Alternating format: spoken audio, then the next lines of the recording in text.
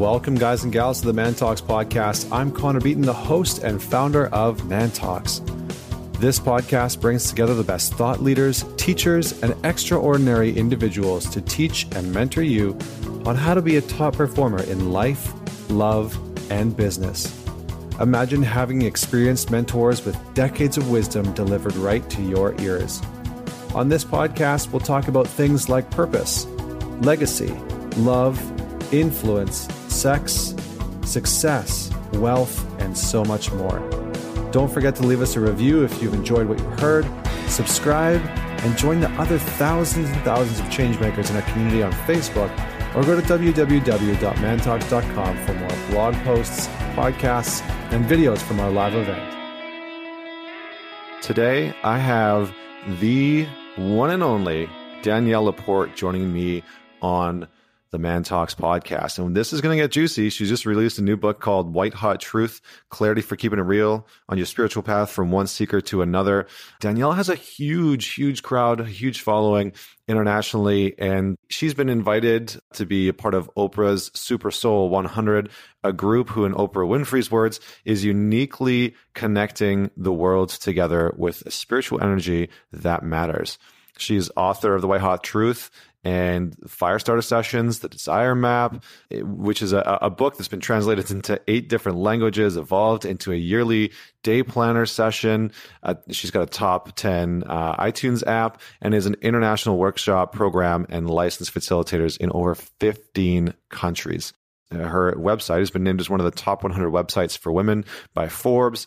Millions of visitors go to her website every month for daily truth bombs and what's been called the best place online for kick-ass spirituality. So we're going to have a really unique look into not only spirituality, but the mind of an incredible businesswoman who has built up an incredible company. Danielle is also a speaker, a poet, a painter, former business strategist, and Washington, D.C. think tank exec. And Entrepreneur Magazine has called Danielle equal parts poet and entrepreneur badass, edgy, contrarian, loving, and inspired. So she brings the heat. She brings the hot truth in this episode. And we dive into a few different things from spirituality to, what seeking is and how to answer some of the questions that we have in life, like, why the hell am I here? What is my purpose?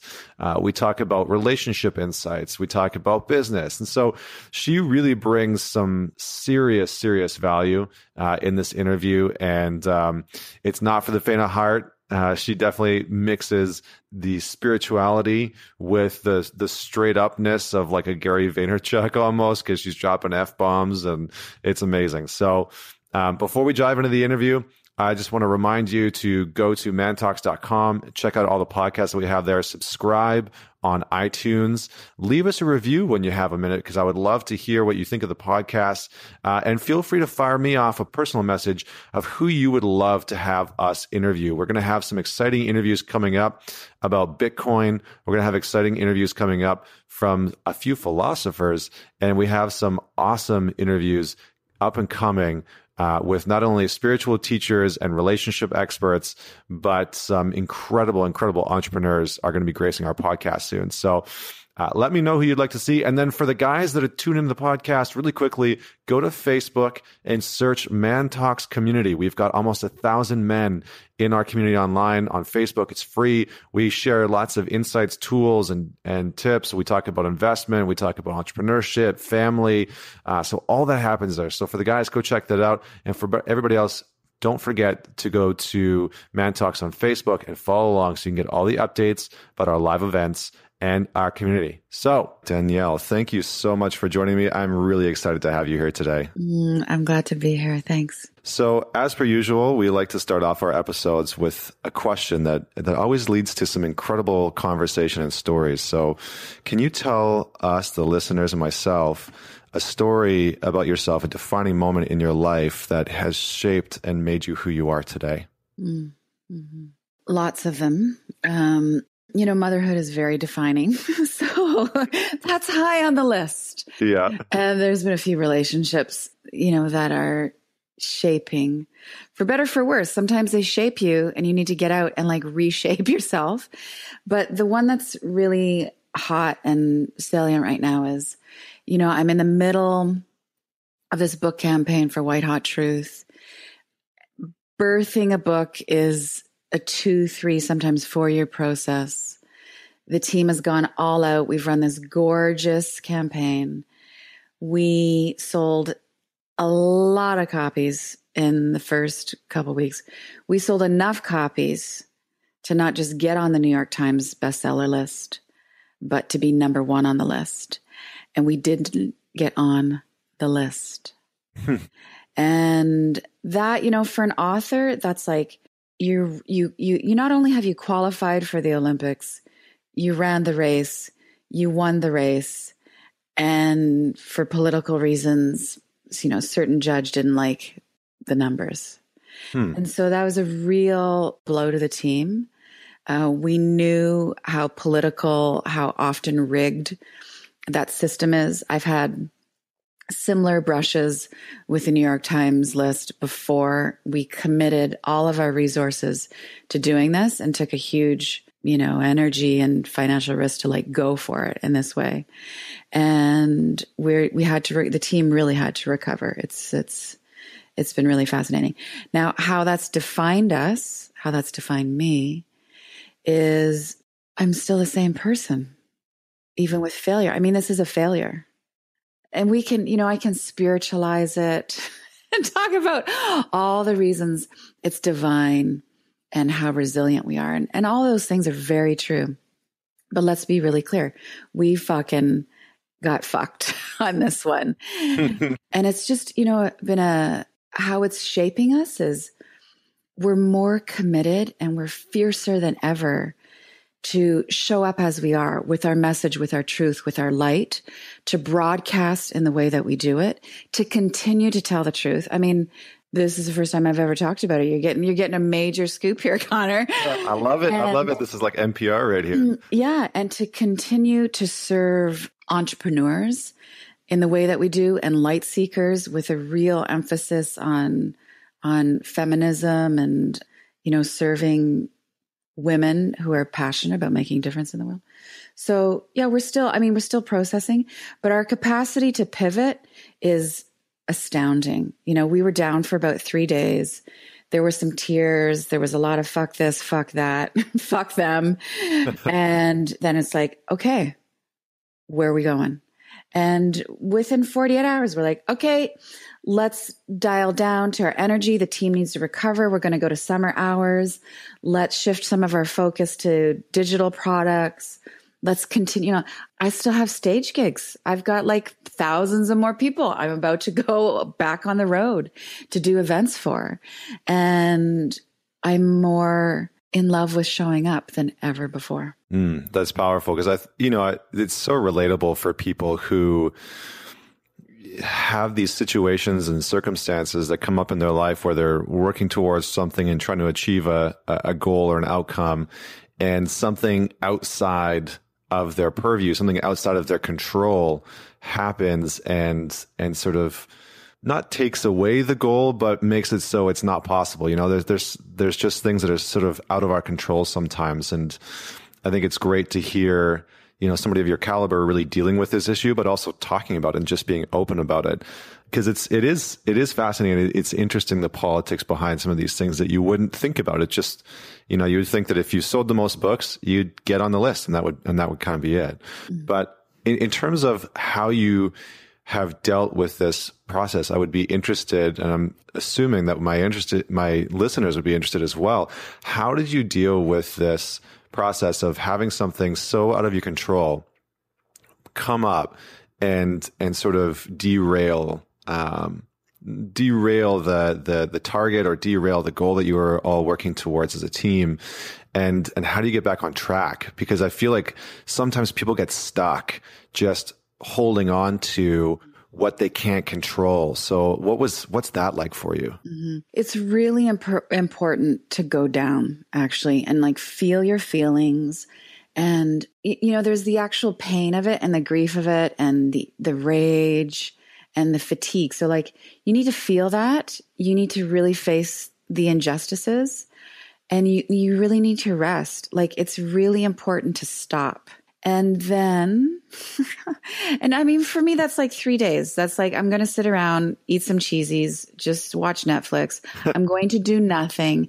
And I'm going to really accept all the sympathy of my, specifically my industry friends who know this business. And they're just like, wow, this blows. I'm so with, but then, I'm leading a team. I'm leading a team of 9 women and 1 dude. And my job in that role is to like hold on to my vision, my integrity, and to mother them in some ways and to say, everybody, stop, rest. Let's be really clear.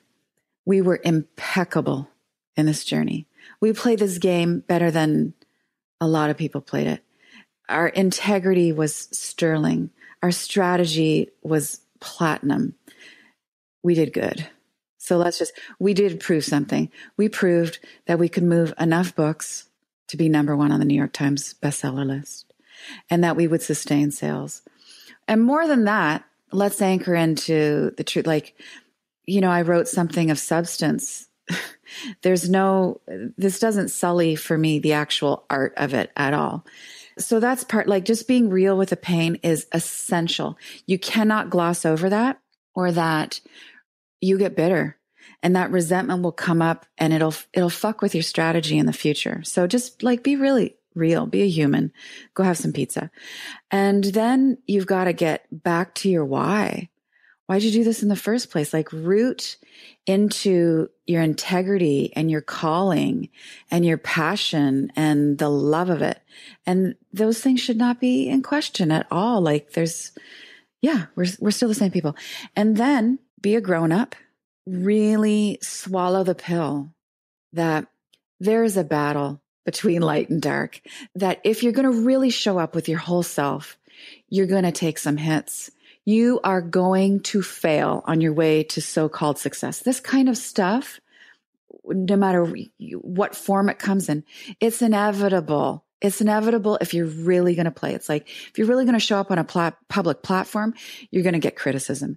If you're really going to be a bright, shining star with, in a sexy package with opinions, you are going to come head to head with patriarchal, corporate, fear-based structured bullshit. And sometimes you're going to lose. And you win when you remember who you are and you get back up and you're stronger because of it. You're clearer. Your strategy is sharper. You're more loving and you're not bitter. You're just more informed and more committed than ever. And you do need to call on your tribe. So this is why you need to have your mastermind group and your coaching circle and your girlfriends or whatever it is. But, for me, quick recovery time is part of the whole dynamic. Like I'm going to go down hard and then I'm back and I'm back then. So, like the week after this, it's all reconvening. What's the new strategy? Yeah, I think that's great. Taking that time and the pause to really drop into just like the thoughts that are coming up and the emotions that are coming up and just being able to process through that properly. Because I think a lot of us tend to want to avoid that and just either, move through it instantly or try and self-destruct a little bit more. But I love your take on it, to just pause and be able to sink into it. And that's the allowing that will move you through it.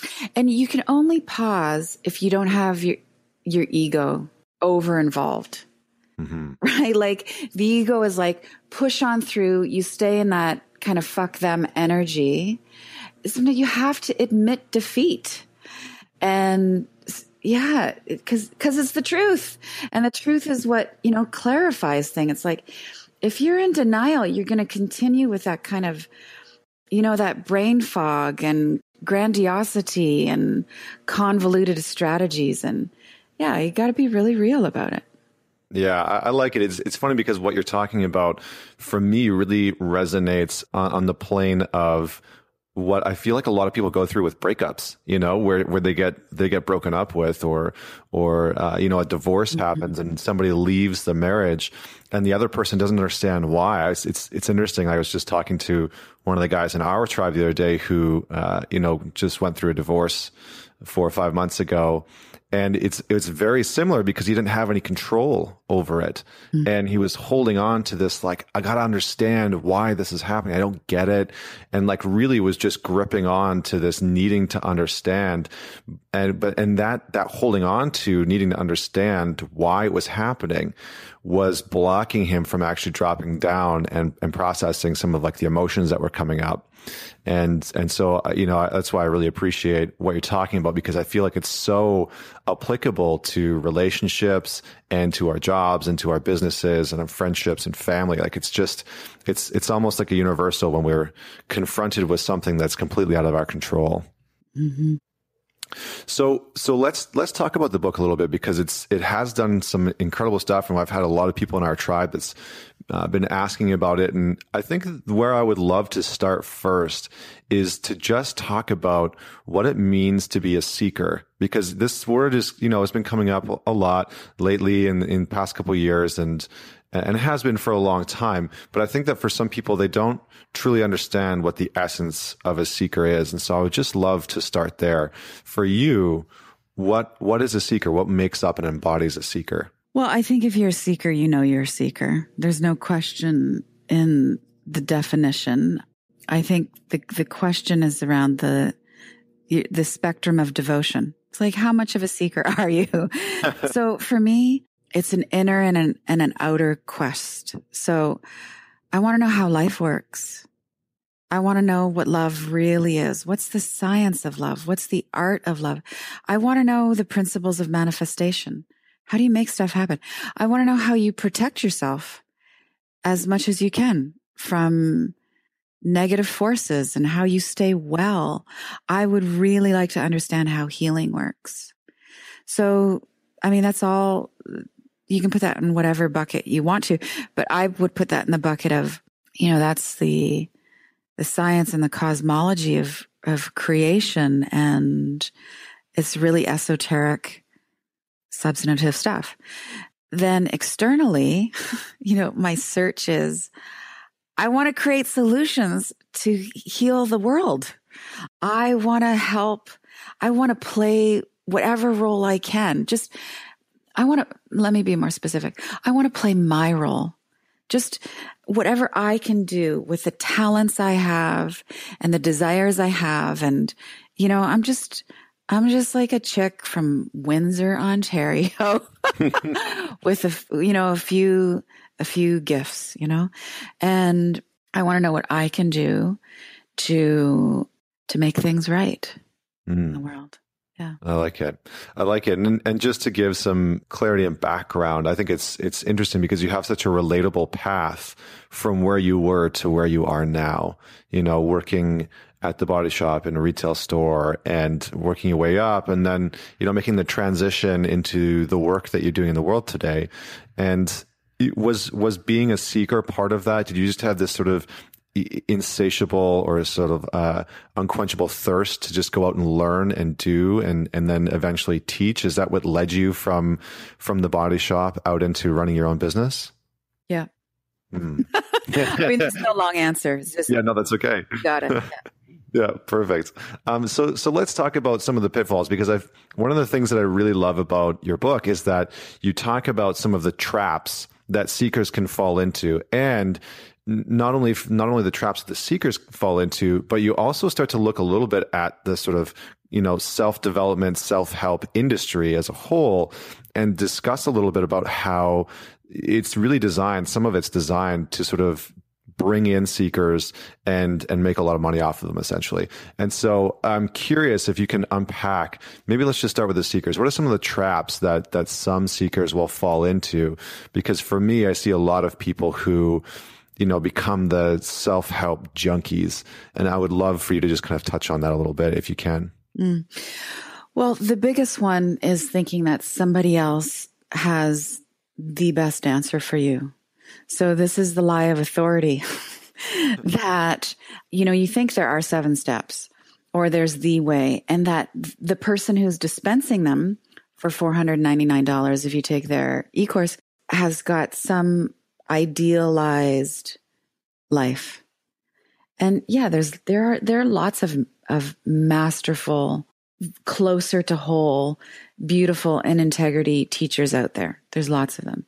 And there's lots of imperfect, not so straight up, charlatan people who are just regurgitating other people's wisdom and repackaging it in a slicker way. And they really need you to believe in them. They really need to be believed in. They really need you to think that their 7 steps are the 7 steps. I mean, one of the indicators of a real teacher is they actually don't need you to buy their stuff literally or figuratively. They're cool. You believe what you want to believe. They're just putting down their wisdom, and they're not attached to your buying into it.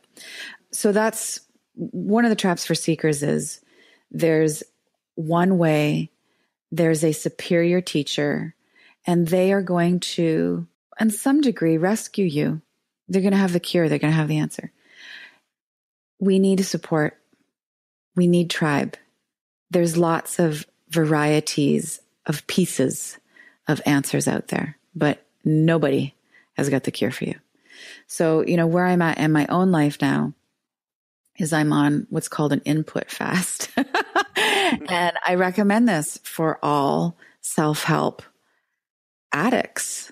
In the past, I had a coach, I had a psychologist. There was always like a shaman coming around, an energy worker, astrology readings. It was, I'd have a psychic reading. And then there's all the kind of the divination stuff I would do myself on top of clean eating and yoga and spin class and all of those things. And now I'm just like, I'm not down with giving my time and my energy to so much of that. So yeah, I have a shrink because everybody needs a shrink. But there's just a lot more space in my life without the input. And the amazing thing that happens when you sort of draw that line, when you take a break from so much input, is your mind clears up. And, that still small voice that everybody's been telling you about for years actually becomes really clear. And she or he moves to the forefront of your mind. You're like, wow, that's really my inner voice. And it's very clearly telling me what to do. Yeah, I like that. I like that. And so it's interesting because I just released an article called An Open Letter to All Seekers. And, in there I talked about my experience with, unfollowing all the people that I didn't actually follow, or unsubscribe from all the emails that I would get that I had signed up for that I never opened, and all those pieces. And so how do you, and you're doing just fine, aren't you? Yeah. Your life hasn't fallen apart. No. You're still making good decisions. Yeah. Yeah. Yeah. It's funny, right? Because I feel like a big part of it is that people are, part of the seeker nature is validation, that people are deeply seeking external validation. Yeah, and so, yeah, that's the point. Yeah. So let's touch on that, because how do people cultivate that sense of validation in their life in a healthy way? Because it, as you just touched on before, it can show up in this very negative way where, even people in the space that are the quote unquote teachers create this cycle for themselves to get the validation. So how can someone that's listening to this create a life of healthy validation in their life? Yeah. Well, the obvious answer is just sort of a recap of what I just said, which is you stop looking outside of yourself for the answers. So I think we can get that conceptually, but fundamentally, you have to be doing work that you love. You've got to be so in love with how you're showing up in the world, how you're making your money, how you're contributing, that's fueling you, and it's pulling you forward. And there's no question about if you're valuable. It's like that's the basis. Like if you're not loving it, if you're just kind of half showing up, if you're doing it because your father said you should go to school, if you're doing it so, you can get the Baja bench in your place in Yaletown, like those things they're not rooted in meaning. They're not rooted in what's real, which is, your love and your energy and your consciousness and your integrity. And so you can easily be thrown off if you're all about the outside stuff and you're not getting outside approval, or you get a little bit of criticism, or you don't get the promotion, or you don't get on the New York Times list. You are going to go down, and you will stay on the same cycle of trying to look good to everybody. And I mean, everybody, we've all heard enough stories. You wake up 5 years, 10 years, 15 years, you're most definitely divorced. You are probably on some kind of antidepressant. You can't feel, you're not really in your body. Yeah. And so begins the dismantling. No, I like it because it's, in the book, you talk about how you are the guru. And I think that that's such a huge component because people, and this is something I see a lot of guys really struggle with. I'm not too sure if it's the same for women. I would love to get your insight on that. But for a lot of men, it's that wanting to trust themselves, but lacking the connection to intuition and really going into analysis paralysis, getting stuck in linear, logical, rational thinking. And forgetting that deeper voice that you just talked about there.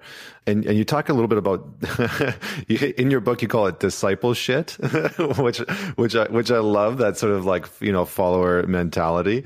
So how does someone who's beginning this journey, and this might, go back a little bit, but how does somebody that's beginning this journey start to uncover that voice? Because it's a little bit of a longer, at least for me, it was a longer process. It took a while for me to really start to not only hear that voice, but to trust that intuition or that instinct, or whatever word you want to use. So how does one go about that in your insight? You should everybody listening should desire map. You should go get my book, Desire Mapping.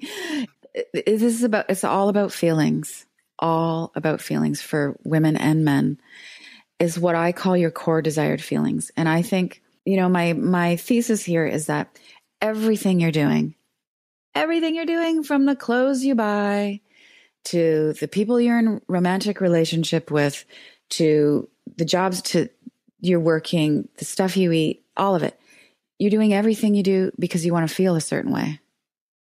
So why don't you get conscious about how it is that you want to feel? And what I call your core desired feelings are your favorite feelings. It's your preferred states of being, the feelings you want to feel the most of the time. And what happens when you get that kind of clarity is you get clearer on what you're going to say yes to and what you're going to say no to. And you also become a more deliberate creator. I mean, so many of us aren't actually that deliberate with what we're making in our lives. I mean, the majority of us are really unconscious about how we're going about designing our lives because we're living outside in. So we want to look good and we want the approval. So when you get clear on your feelings, then it's, what am I going to do to feel that way? What am I going to do? Is it this kind of holiday? Is it this kind of job? Is it this tough conversation I have to have? What can I do to feel the way I want to feel in my relationships? How do I need to move my body? What do I need to do with my money? Am I going to say yes to that contract? Am I going to wear that outfit? Everything gets back to how you want to feel. And that is not gender specific. Yeah, I like that. I like that a lot because it really makes it clear not only where people can start, but it really brings it back to this space of your feelings and emotions about a situation often are signposts. They're important data, if I was to use a more like analytical word, but they really are part of the data. And one of the challenges that I see a lot of guys struggle with is that they're ignoring said data. It's like all in the mind and forgetting to tune into some of that emotional data, which is so important. So I'm curious in terms of just kind of shifting gears a little bit. What are some of the, in the book you talk about power tools. You talk about some of these things that people can use in order to serve themselves on their journey of self-discovery, of self-awareness, of finding the answers to their own internal questions. So what are some of the tactical tools or resources that people can have in their tool belt in order to make progress in their life? Mm. Well, there's the three, which have been discussed for thousands of years now, and there's a reason. So it's meditation, it's clean eating, and it's some kind of sacred body movement practice, most commonly known as yoga. Doesn't have to be yoga. And my personal journey is I've had a back and forth, up and down, love and abandon relationship with all of those things, because I thought I needed to do them to be more whole and enlightened and kick-ass and profitable and all of that. When I left those, it was a good idea, but I came back to all of those practices on my own terms.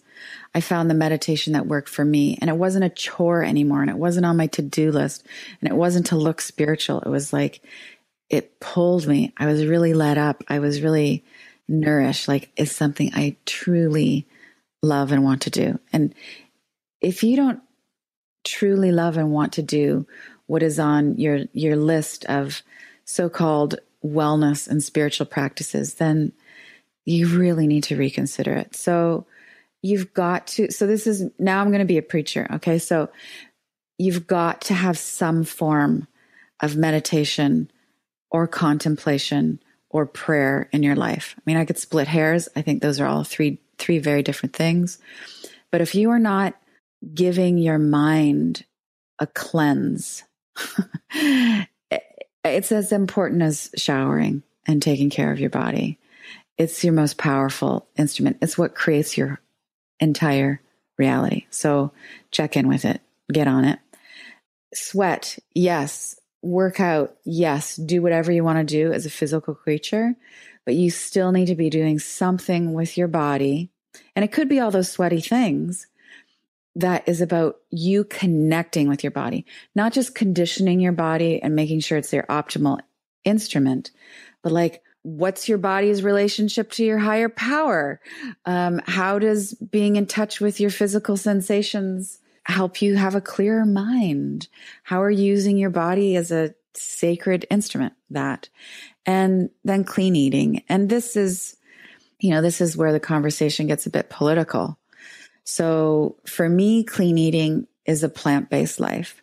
And there's, for me, really basic physiological reasons to do that in terms of non-GMO and, non-inflammatory diet. But there's also compassion and love-based reasons to not consume dead animals. And again, that was a back and forth relationship for me. I was a vegetarian for 12 years. I shacked up with someone who was a hardcore carnivore. I was like, yeah, I'll have a steak. And now I am really very firmly headed towards, veganism. So nice. I appreciate that. Well, and I like that it's, the back and forth that you talk about, because I feel like that's what a lot of people, that's where a lot of people get stuck, or lose themselves, is that they're on this journey of, losing weight or finding answers or, getting their finances in order or their relationship. And everything's going really well for a period of time. And then they, fall off the wagon. And usually it's a very challenging process for them to get back on, because there's a lot of guilt and shame that comes along with that falling off the wagon.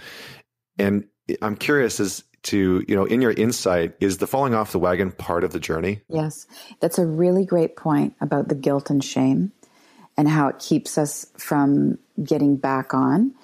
I think it's an opportunity. We should use our falling off the wagon opportunities for two things. One, to really question the wagon. Like, is that really working for us? Are we really feeling more powerful and free and lit up? Because maybe it's the wrong wagon. So there's that. Then also, it's an opportunity for compassion to love yourself more and respect yourself more. It's like, wow, I respect that I was on that wagon, on that path, on that practice in the first place. I respect that I want to get back onto it. And then if it's the right practice for you, you just start. You start again. You start the next day. And that's where you really become an intentional creator. And maybe there's more value to it. It's like making up after a fight, and there's more sweetness and there's more appreciation. And when there's more sweetness and appreciation, gratitude, you deepen your devotion to it. So yeah, no awareness, but no criticism around it. Yeah, that's really good. That's really good. And how much do you feel like people's sense of longing to be special or specialness gets in the way of their growth, whether it's growth spiritually or, even monetarily? I think, oftentimes, because like in your book, you touch on it, you say you're special, but not that special. and I loved when I saw that. Like I shit you not, I opened the book and I looked at the glossary and I saw that and I went straight to that chapter. I didn't I went back and obviously read the book after, but I went straight to that chapter and I was like, isn't that great? Isn't that great? Because how many people are in their own freaking way because of their desire to be special or seen as special? So can you just unpack that for us a little bit, please? It's killer. And it creates such obstacles for us. And it actually, the irony is it blocks us from everything that we actually want. So it blocks us from someone who we really respect and could connect with on an intimate level, not necessarily romantically, but, a teacher or a peer to look at us and really see us for who we are and say, you're special because of this, and you're amazing, and I see your talent and your love. Us wanting to be special is a sure way to not have that happen. Because when we want to be special, we could lean towards arrogance, and that's a bitch. That creates a lot of division between us and everybody else. We will be always, if we're looking for reasons why we're awesome, we will always be looking for reasons why everybody else is not awesome. Why we're better. And that's a big divider. And it's what the Buddhists call the hungry ghost. You will never have that itch scratched. The ghost can never be fed. It's always starving because you can't get the validation from outside. And the reason I bring this up in White Hot Truth in the context of personal development and the spirituality space is because I'm so tired, and I've been this person, of people who are trying to be more spiritual than everybody else, the people around them. They meditate longer and they've been hanging out with a certain guru. So they have entree. So they must be special. And look at the yoga is so fucking out of control in terms of it being this status symbol and this show. And this is where discernment comes in. Like, I have some really dear friends who are true yogic masters, and they're on their Instagram feed doing crazy, ridiculous poses. And I've had this judgment towards them. I'm just like, dude, are you really helping the yoga movement?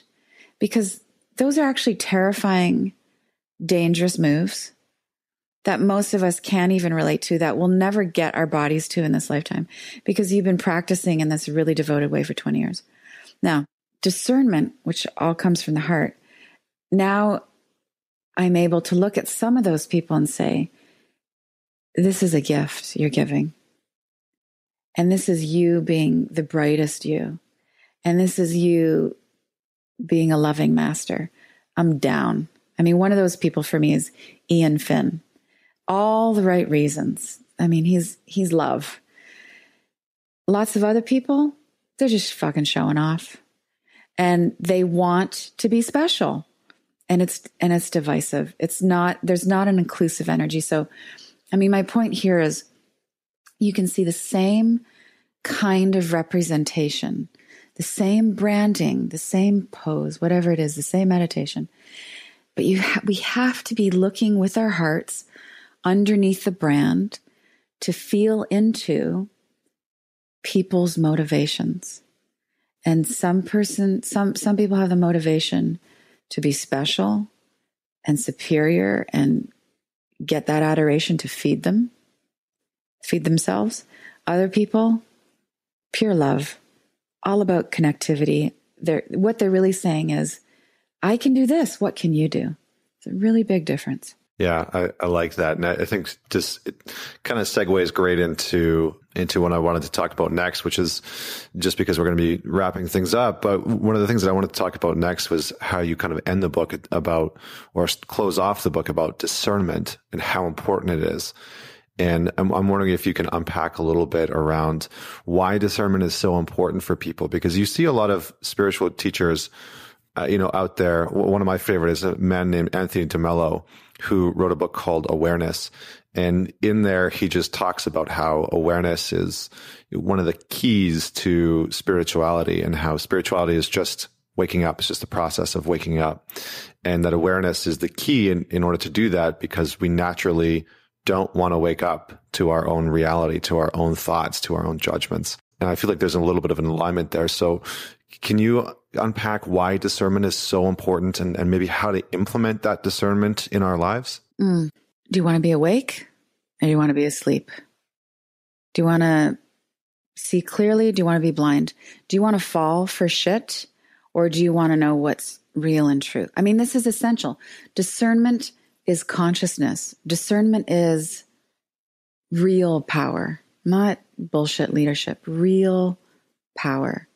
So much of our pain comes from not being discerning. So it's all these really excellent points that you've brought up. Like, wanting to be special affects your capacity to see clearly. Wanting permission from somebody else affects your own self-agency. So we've addressed all those. So how do you get more discerning? You have to walk your own path without excessive input, without excessive directions from anybody else. And spiritual, this brings us back to the top of the conversation. Spiritual maturity is knowing that some things are so unfair and unjust and painful. And actually some things in your reality right now might be impossible. And your maturity is that you're going to show up anyway. This is what devotion is, right? Like, once you have the discernment and you can see things clearly, then you have to up your ante to how devoted you're going to be to your causes and your principles and your love and your morals and your ethics. And that's my definition of full circle and wholeness. Like, are you going to do the right thing anyway? Are you going to do yoga even if it doesn't make your ass look as great as you want it to? Are you going to donate some money, even though it might pinch you a bit? Are you going to speak up, even though you might get fired? Like, how far will you go to do the right thing? Yeah, it's so good, because one of the things that you say that I feel like just encapsulates exactly what you're talking about is, and I highlighted this, is call bullshit when you need to and keep it classy. And I feel like it's just like call bullshit, not just bullshit in your work environment or bullshit in your relationship, but bullshit, like call bullshit on yourself. That actually, that's kind of like the new age spiritual path, is just being able to call bullshit on yourself and being able to, what does that mean to you? Being able to call yourself out for when you're out of alignment, for when you're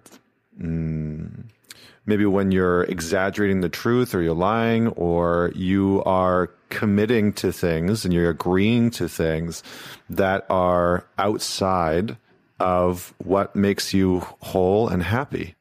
Mm-hmm. Mm-hmm. Yeah. Yeah. Yeah.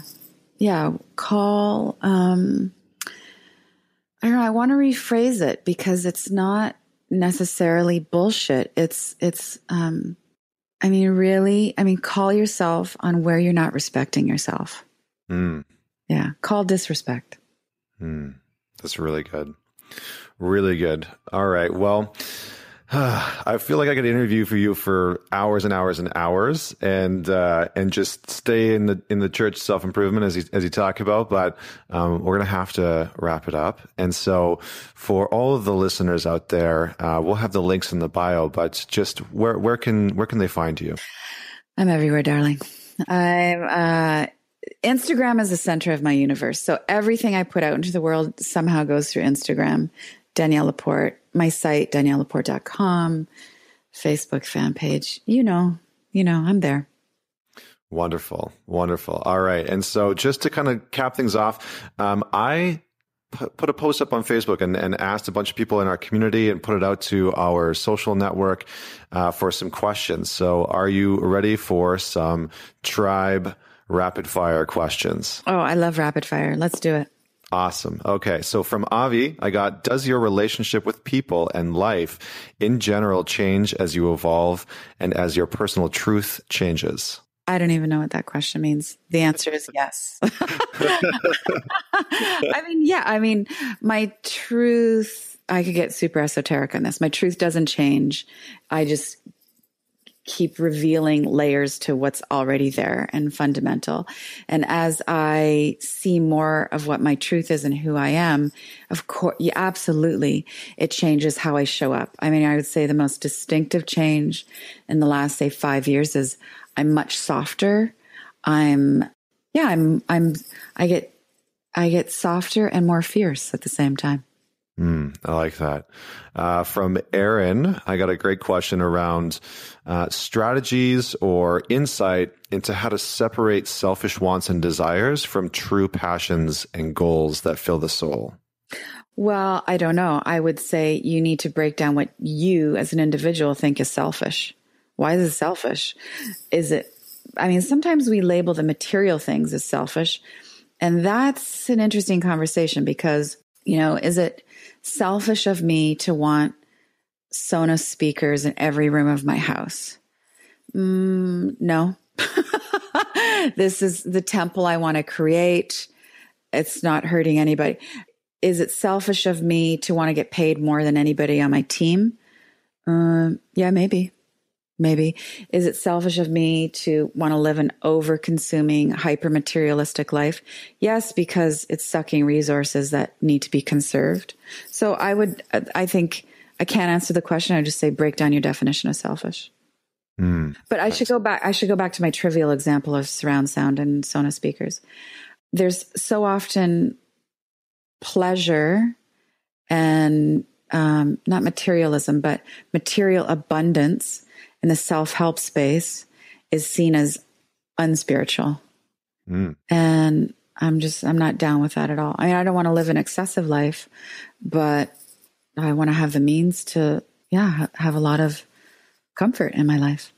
Yeah, it's very similar to what nonprofits often face or companies that are doing social good, right? Like the profit actually scales their impact, but they often feel challenged by creating that profit for themselves as an organization or a company.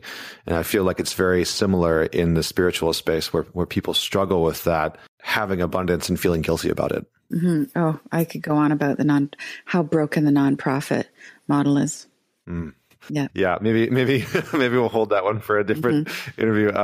I got Dan here. He, first off, he just says, thank you for the work that you do. And his question is, as your public profile grows and you put more of yourself out into the world, how do you keep your ego in check? And what does that look like? How do you identify those subtle ego tendencies? And just basically, how do you not fight it, but work with it? Great question. I'm in touch with why I'm doing what I'm doing. And so I feel devoted.